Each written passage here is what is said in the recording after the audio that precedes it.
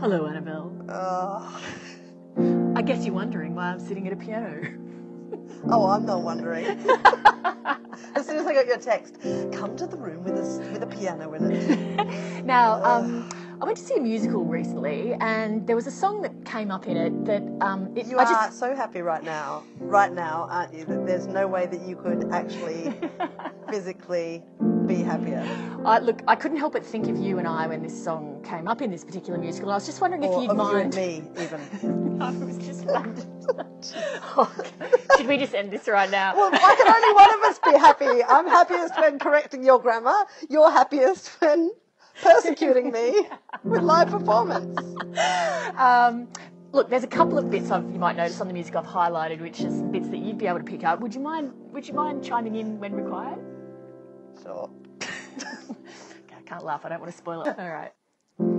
I've always had the hope that on the day my last breath fails me, Heavenly Father will shake my hand and say, "You've done an awesome job, salesy. Now it's our time to go out and set the world's people free. And we can do it together, you and me, but mostly me." You're a monster. You and me, but mostly me, are gonna change the world forever. 'Cause I can do most anything, And I can stand next to you and watch. Every hero needs a sidekick, every captain needs a mate, Aye, aye. every dinner needs a side dish. On a slightly smaller plate. And now we're seeing eye to eye. It's so great we can agree that Heavenly Father has chosen you and me, but mostly me. I'm not going to make you suffer through another verse.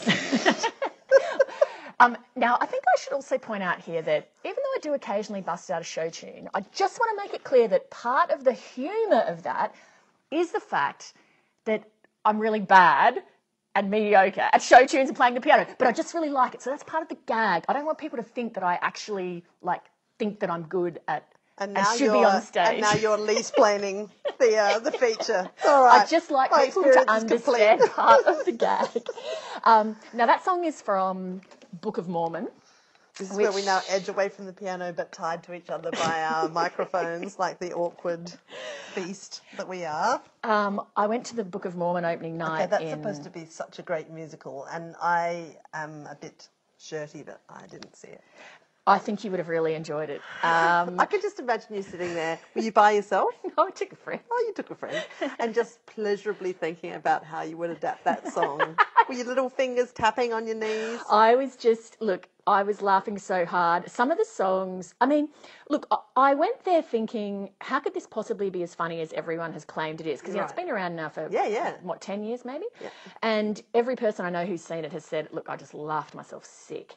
And I thought, well, surely it can't be that funny. It's written by the guys who wrote South Park. And I find South Park quite funny, but I'm not like a diehard fan.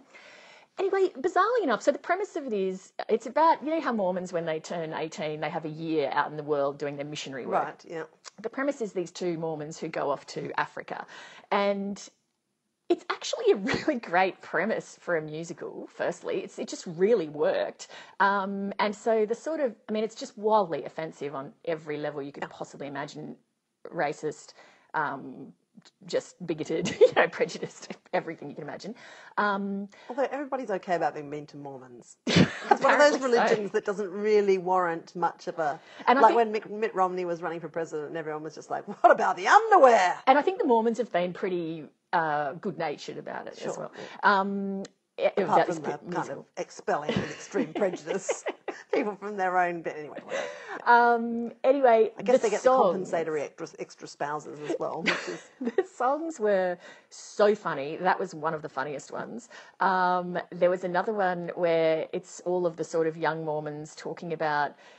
You know how reality sometimes, it doesn't mesh so well with religion. You get confronted by truths of life that don't match so much with what you've been told in the church. And there's a song called Switch It Off Like a Light Bulb, which is where each of them give a little biographical take on a moment in their life where they sort of, doubted things, and then it sort of switches to the chorus, which is just switch it off like a light bulb. Anyway, it was just absolutely hilarious. I highly recommend it if you're in Melbourne. I really enjoyed it. I would see it again, and I felt like I wanted to buy the soundtrack. Oh, you're going to see it again.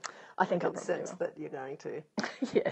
Anyway, it was a really, really good night out. Sometimes you go and see things and you think, like I remember when I saw what was the Star Wars that we really liked, the new reboot, Episode 7 it would have been. I can never remember the name of any Star Wars film apart from Empire Strikes Back. Which is an awesome name for a film, don't you think? I know, that's why I recall it. The other 6 I don't retain, including the one I saw quite recently. I forget what it was called, but Brenda will find it out. The one with Carrie Fisher and Harrison Ford with their older cameos.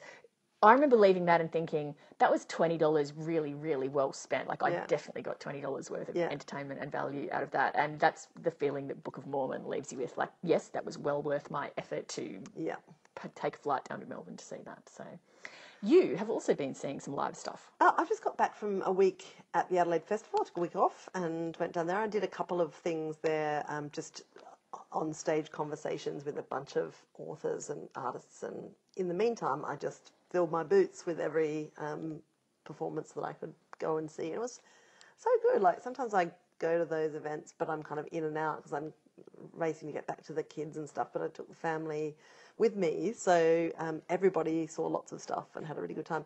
And it was a really, really good festival, I've got to say. Like, I always think that a festival's good if you see maybe 1 or 2 things that you would rate as absolutely brilliant. But I reckon I probably saw 4 or 5 things that were that excellent. great. So I saw Barry Kosky's opera Saul, which is just absolutely brilliant. It's the tale of a king going mad, basically, and full of suspicion and contempt for those around him, including the family. And it's just this sort of descent into madness. But it's staged in such a contemporary and, like, at some points, fairly controversial sort of way. It was just absolutely endlessly engaging. I'm not a big opera aficionado, but it was just absolutely superb. But the thing that probably struck me most that I saw at the festival was a piece called Betroffenheit. It was only on for a couple of days.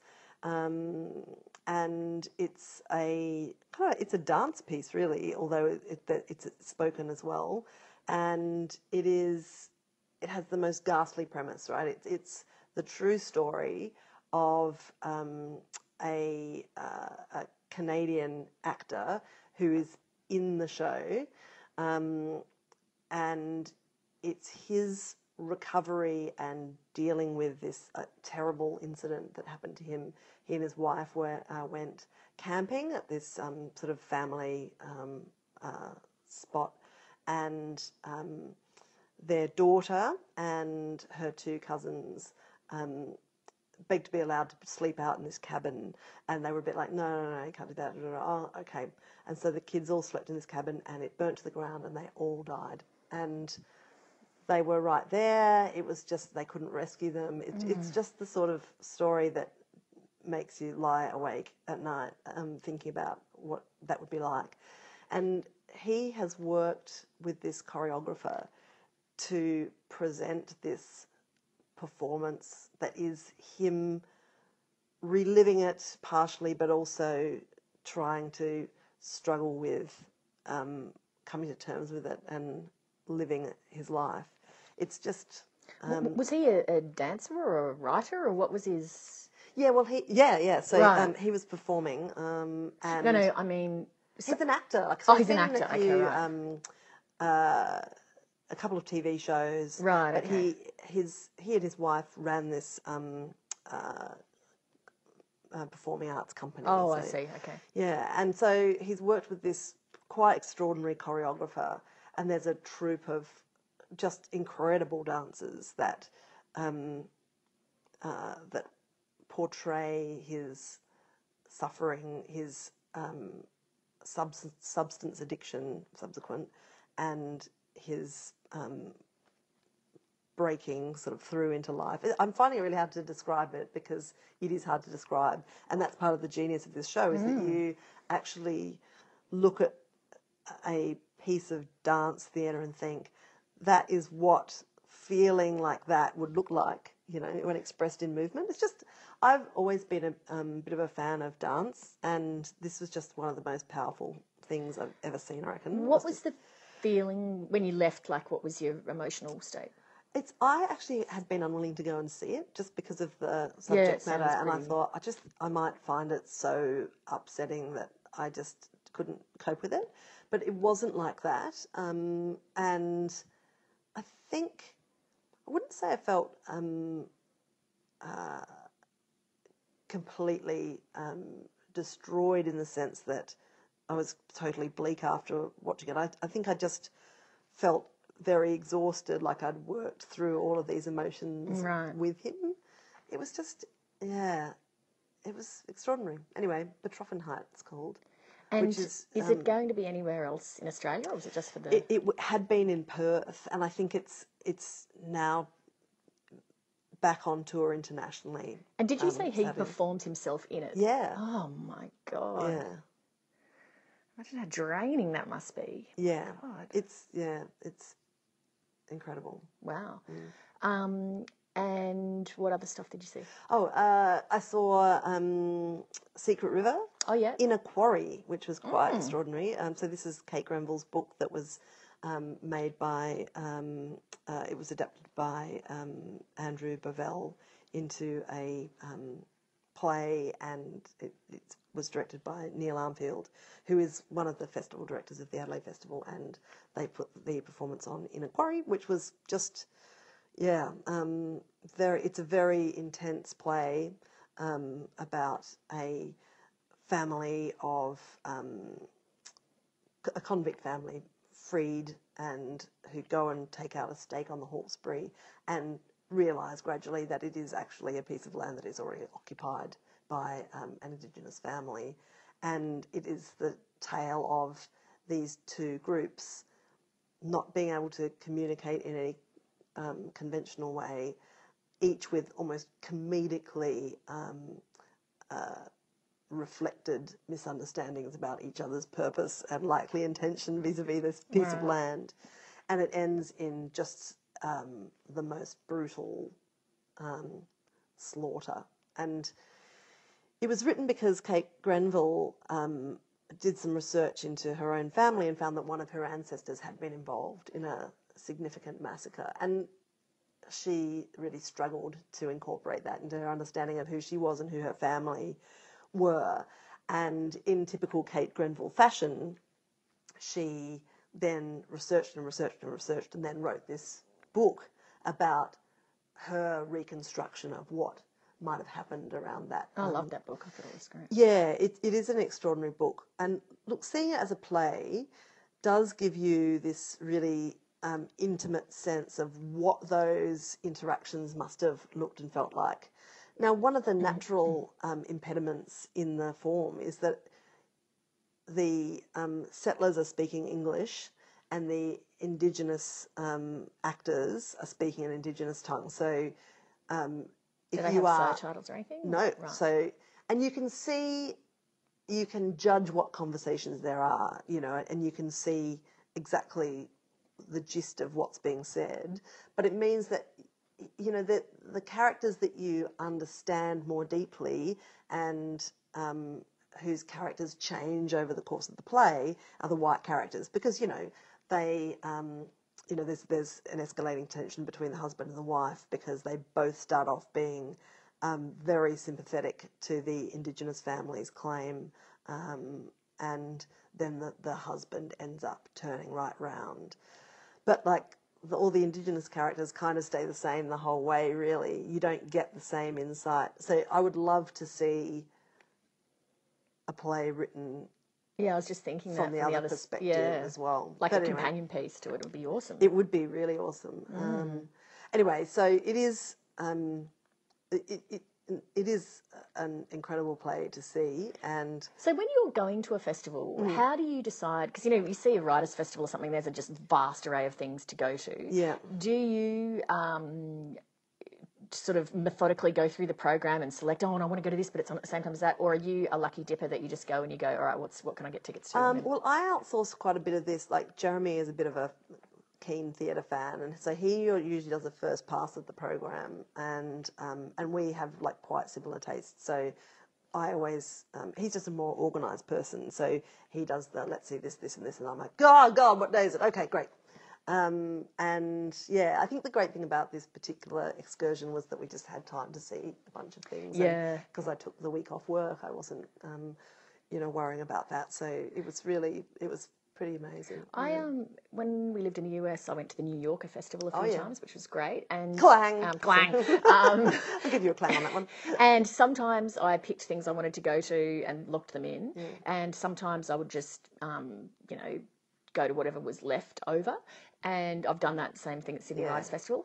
And the beauty of that is, I mean, you do stumble across things that you never in a million years would choose to go to yourself, and they turn out to be brilliant. Same with 20 years ago, I used to be the arts reporter for ABC News. And so I would go to pretty much everything, so I had a good sense of what was on. And again, it was just such an education, and it also helps you understand what you like and what your taste actually is. But yeah, dance was one of those things that if you'd said to me, do you prefer ballet or modern dance, before I was the arts reporter, I would have said, oh, probably ballet, but because I like classical music. But actually, I really massively preferred modern dance. Yeah, me too. I'm a big modern dance fan. Once you see some good modern dance, it's like, wow. I saw, and this was because I was interviewing this particular artist on stage. I saw a film called Coral, Rekindling Venus, by a multimedia artist called Lynette Walworth. And she is an incredibly accomplished artist, but one of these Australian artists that's probably much better known internationally than she is in Australia. Right.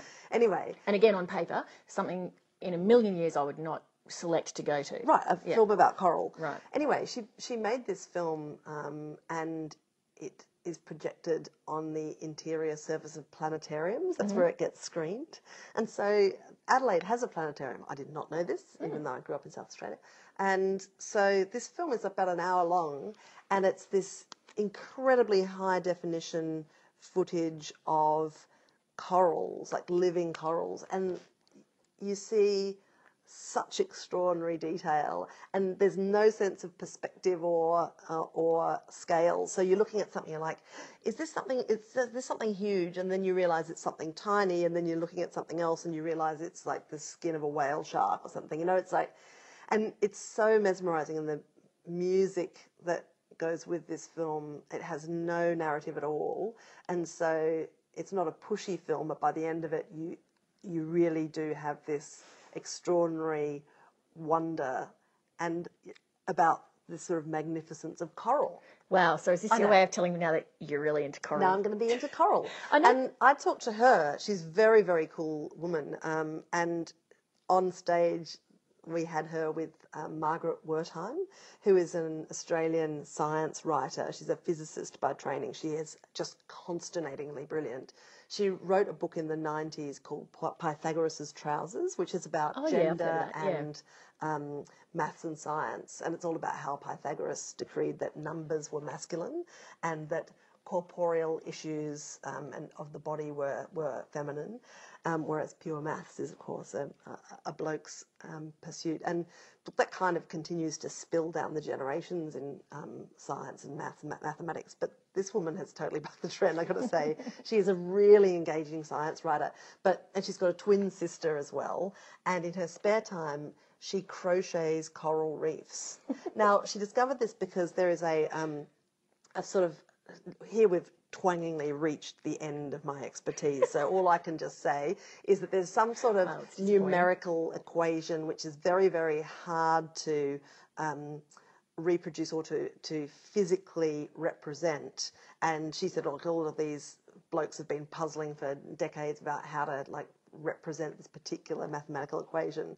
And she's pointed out that coral actually represents this concept really perfectly, and so in order to demonstrate this, she crocheted a piece of coral, and then her sister joined in, and it is now I think it's one of the biggest community art projects in the world, because they've knitted this whole reef and they take it on tour and exhibit it, and people knit local extensions to it. So there's, I know, right?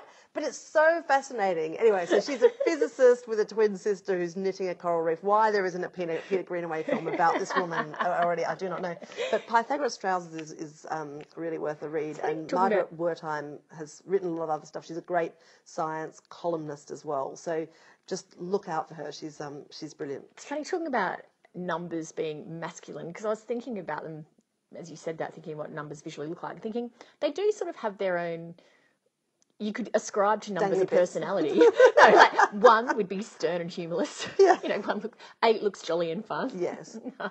And I remember when I was a child, I used to have favourites. 12's always been a favourite. 12 was my favourite. 12's an awesome number. I really always look forward to being 3 12. by 4, 12 by 1. It's great. No, see, but I just thought it had a really great sound. I like the sound of 12. Well. Yeah, 12's good. 12, 24, 48, all good numbers. Yeah. Divisible by 2. I've always preferred the divisible by 2 numbers. Yeah.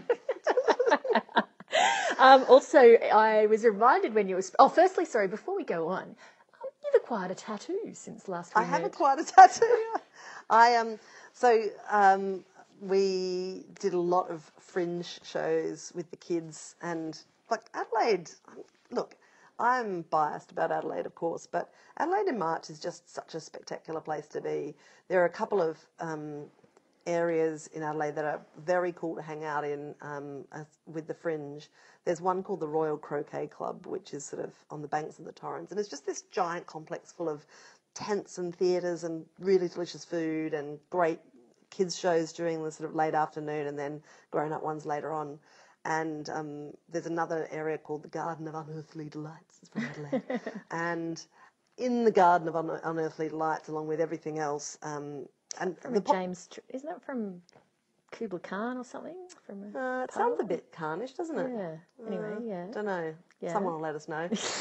You don't, obviously. Yeah. Coleridge. Anyway, there was a place doing henna tattoos, and my daughter got very excited about having a tattoo on her hand. So I got a leaf done on my hand. Quite nice. My slight difficulty is I'm interviewing the Prime Minister tomorrow. Oh, fabulous. And of course, I'll be just like, oh, hi, yeah, this is my henna tattoo, dude. At least you didn't get a neck tattoo. That could have been worse. Yeah, or like, did you ever see that guy in the 2012 presidential campaign who got a Mitt Romney tattoo on his face? Oh.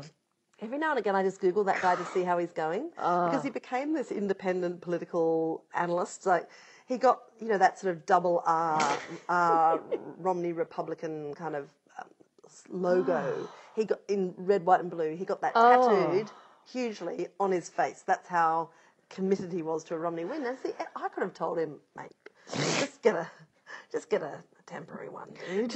This may not last. Have you thought about having it in the place of a tramp stamp? A bit more discreet. Yeah. At least you can, wear a pair of shorts and hide it. Anyway, I literally do every now and again just Google him and see how he's doing, and he's had it removed, unsurprisingly, but at great expense.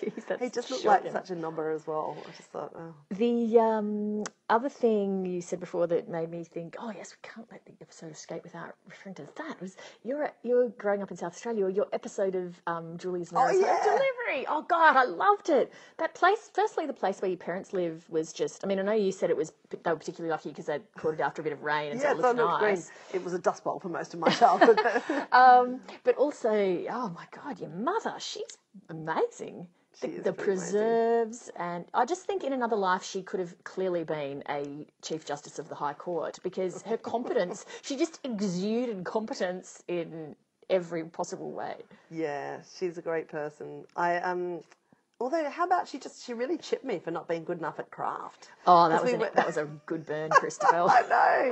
She's so lovely, but ow. Oh, no, sorry, that wasn't the burn I thought of. The burn I was thinking was when she said, Julia said something like, so is it a bit of a surprise that she's got her own cooking show or something like that? And your mother went, well, yeah, it was actually. Like, as if she didn't think your cooking was up to scratch. And then she said, yes, well, that's quite a recently occurring thing. I'm like, horse shit. I was always cooking when I was going, what are you talking about cooking, you monster? God, float like a butterfly, sting like a bee. The funny thing is I got a message from Christopher Pine afterwards saying, "Oh, you looked very nervous standing next to your mother as she was interviewed." I'm like, and why wouldn't you be? Who wouldn't be nervous standing next to their parents? Well, we hate Christopher Pine. I'll come and interview your mother and have you stand by because his mother is terrifying. Well, thank God when I did that show, my parents did not live at the house any longer, so there was no prospect of bumping into them. In fact, I think I bumped into the producer of that show, and he said to me, "You were the only person in the history of the show whose family still lived in the childhood home." Isn't that, yeah, Julia said that to me when we were filming it, and I thought, God, I found that whole experience really emotional, and not because there was anything particularly hard asked in a sort of, lifelong deathly secret sort of way, but it's really unusual to go back to your childhood home and talk about your childhood for hours and hours on end, because then they edited it all down. We went to about 6 or 7 different places, and it actually is like, at the end of it, you feel this bubble of emotion just sort of welling up, just non-specific. Yeah. And I did feel it made me realise a bunch of things, like, for example, how lucky I am to still have that place where I grew up. That's a very special place to me, to be able to visit it and have my parents still alive and still there.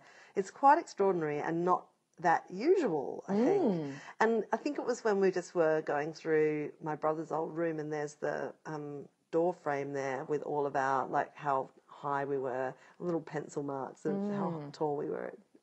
I know, that was pretty amazing. And also there was something about it that, because it's quite different to my upbringing, even though I think we have a lot of similarities in sort of things we were doing as kids with what we were reading and whatnot. Yeah, but probably a bit less Highland dance in mine, possibly, I think I'd be able to say. And me a little bit less being shot in the face by my siblings. Sure, agreed. But there was something about it that just seemed like a uniquely Australian childhood that made me wonder, do many people get that childhood anymore? I think if they live in the country, they still do. Probably. Would country people still be as... Because, for city people, I think as a kid... laissez-faire.